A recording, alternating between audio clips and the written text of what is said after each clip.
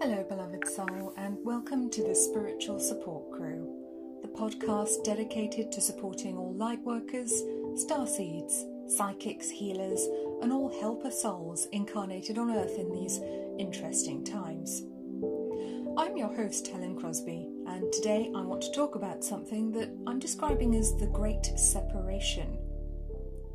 Now, it might surprise you to hear me say that, given that I frequently talk about oneness, how we're all interconnected and ultimately one.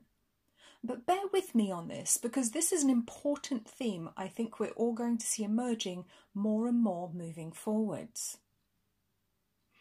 As we move into the energy of the new Aquarian age, we're definitely going to notice things starting to become very different.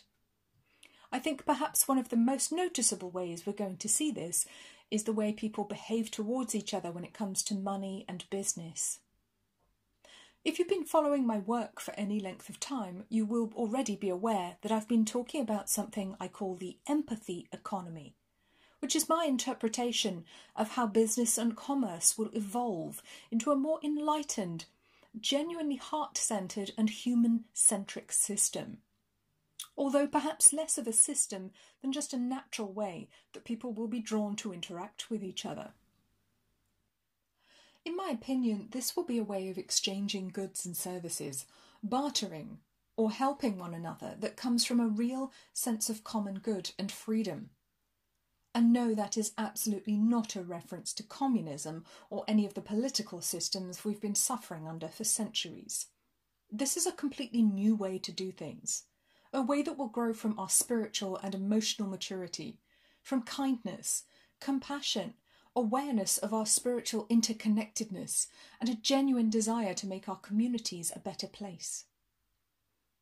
The empathy economy will come from the heart of the individual, not from some president or leader who thinks they have the right to force others to comply with their vision or their rules. In the words of the late Dr. Wayne Dyer, who spent many years understanding and interpreting the teachings of the ancient spiritual text, the Tao Te Ching, if you need rules to be kind and just, if you only act virtuous, then that virtue is absent. The energy of the new age is one that demands complete personal responsibility, along with emotional and spiritual maturity. That means, at least in part, that we can no longer hide behind the banner of corporations or other faceless entities, following unfair or inhuman rules while we participate in taking the common man for everything he's got. The big banks and corporations in particular, which by anyone's yardstick act in uncaring and perhaps even psychopathic ways, will no longer have a place in this new age. As a result, we will see them start to change and perhaps disappear altogether at some point. At a lower level, it's noticeable that some sectors have already changed, particularly in the past 20 years. In my opinion, this change didn't come about because the people at the top truly cared about their customers, but more out of fear of losing market share and therefore wanting to give some small concession in order to appear caring. Now, speaking as someone who spent the lion's share of my career in the financial services sector, this is something that I've witnessed firsthand. The sector has definitely changed for the better in some ways, but mostly on the surface, not deep down at the core level. During my time in financial services, I went through a lot of training. Seriously, an insane amount of training, some of which wasn't even particularly helpful or logical, but you had to do it. One of the things we were required to learn about was industry regulations and the regulatory body. There was much finger-wagging about how we had to take personal responsibility not to breach any of those important rules. But one thing that struck me, even back then, was how the rules were worded. A big part of the regulator's role was to maintain the public's confidence in the financial system. But there was very little mention about what was actually best for people, or what was genuinely in each human being's best interests. And I found that curious. Now, this wording about maintaining public confidence might seem all well and good, and quite innocent or perhaps sensible sounding at first, but what does it actually mean when you drill down to it? Well, it's about reputation, not genuinely doing good. It's all surface level. To put this into perspective, a con artist or somebody running a pyramid scheme is also somebody who needs to maintain their victim's confidence. That does not mean that they have good intentions, it just means they want to appear as though they do.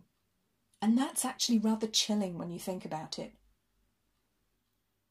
Now, I appreciate that that might seem like an extreme example, but I think it makes my point quite nicely, because at the end of the day, corporations exist to make profits, and it's naive to think otherwise.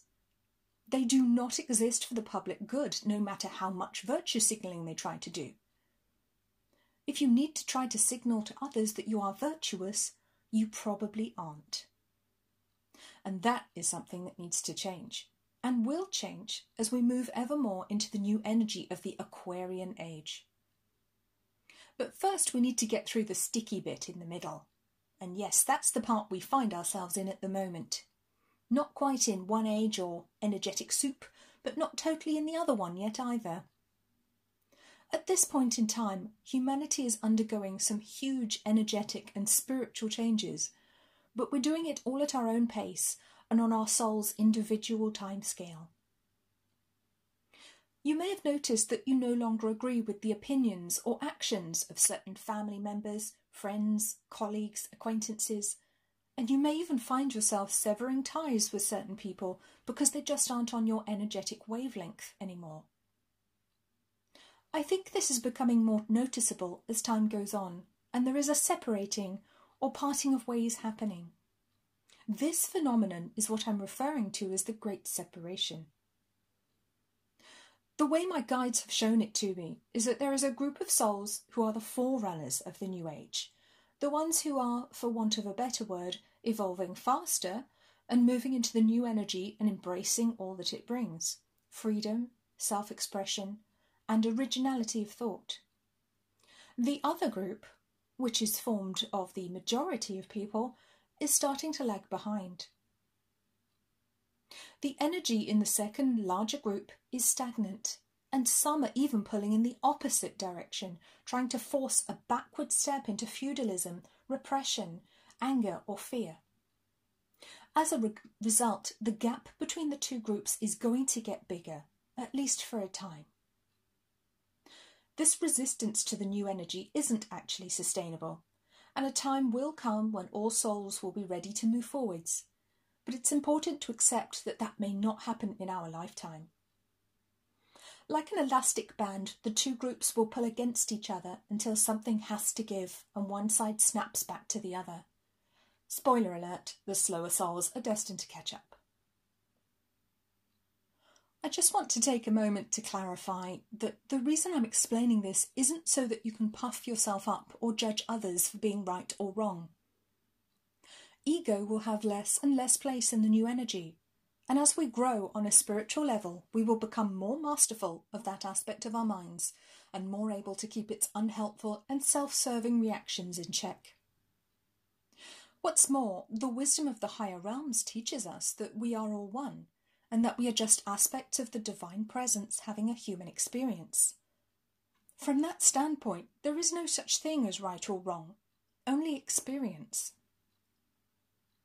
On a more earthly level, however, it is notable that certain dark powers are actively trying to hold us back from our great awakening. They do so out of fear, because these are beings or souls that are vibrating at a lower rate, who actually prefer the old energy and fear they will lose their grip on power if they are forced to come into the new energy with us. As a result, a concerted effort is being made to force us to comply with a new digital prison system, and having dark magic potions injected into our bodies under the guise of helping to keep us safe, or having our livelihoods destroyed to save the planet, or some other noble-sounding cause to coerce us to follow their plan. They know perfectly well that we have free will and that they cannot force us. So we are actually in far less danger than you might think. The only reason I want to share this with you is to give you some insight and to help bring some understanding to the entire situation and some compassion too. It's very easy to take what you consider to be the moral high ground and then start judging and berating others, shouting at them to wake up, or expressing your disdain for those who haven't reached the same level of understanding you have. That's not an enlightened way to be. In fact, it shows that you are still being very much influenced by the old energy and have fallen into an ego mind trap that is holding your energy back. You're stuck in I'm right and you're wrong, which is one of the very patterns we need to outgrow. The truth is that when it comes to spiritual growth, emotional growth, or even physical growth for that matter, we get there when we get there. Just because you consider yourself more enlightened or better informed than the next person does not mean that you should mock, condemn, or criticize them to flatter your own ego. Nor is it your job to convince them that certain spiritual truths are correct or false. You can be truthful and give others your opinion and provide evidence, but it's not your place to force them to agree with you. Each one of us is on a unique soul journey, and our responsibility is to ourselves and to our path. I feel that this tendency to bicker and tell others they're wrong or stupid is one of the greatest factors actually holding us back right now. After all, what you resist persists, and what you focus on expands. The more we focus our energy and attention on arguing, on frustration, on anger and judgment, the more the universe will give us reasons to argue, to feel frustrated, angry or judgmental. That's how this works. If we want to move into a more compassionate era for humanity sooner, we must embody the values and consciousness that we want to help spread, not hit other people over the head with them. Do as I say, not as I do, just won't wash anymore, as many world leaders and self-appointed philanthropists are about to find out.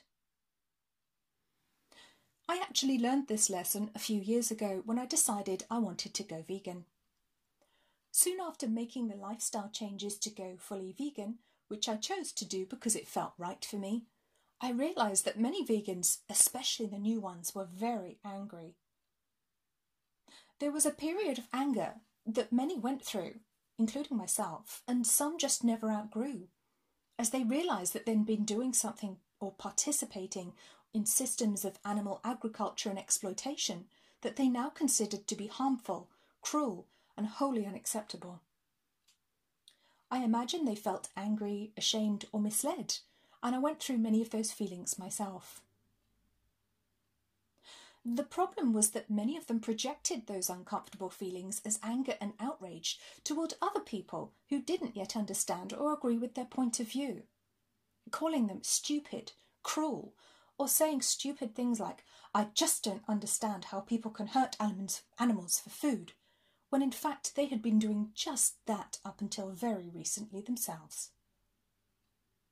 It seems to me that this lack of compassion towards others could be a way of hiding or covering up the guilt those vegans felt for their past actions.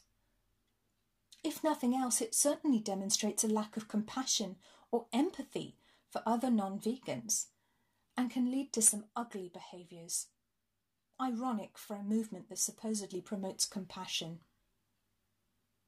Now, I draw this parallel not to bash vegans, because I am still vegan myself, but to draw attention to how easy it is to fall into unhelpful patterns of thinking and acting when our egos think we have the moral high ground.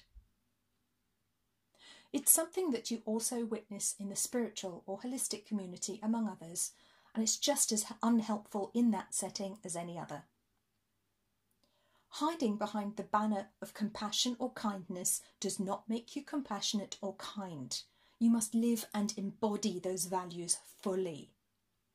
And this is another reason why it's really counterproductive right now to spend time moaning about people who don't agree with your opinions, or berating and insulting other people by comparing them to sheep or some other derogatory term. It doesn't help to move us forwards, and if anything, it keeps us stuck in the old energy and the old paradigm we are actively trying to escape from. The way forwards is to keep moving forwards, to take a breath and move into a place of compassion, empathy, or kindness as frequently as you can muster, to demonstrate non-violence and genuine kindness towards each other, to be helpful and encouraging of other people, even if they're not able or willing to show you the same courtesy or respect. There are many souls suffering horribly on earth right now, and our job should be to help them by bringing more kindness and love to the world, not more anger and discord. As the saying goes, you can be right or you can be kind. And right now we're on a precipice where we can either manifest more reasons to feel we are right and everyone else is wrong and slow down humanity's progress even further, or we can work to manifest a more loving and kind world to live in. The choice is ultimately yours, but I know what I'm choosing.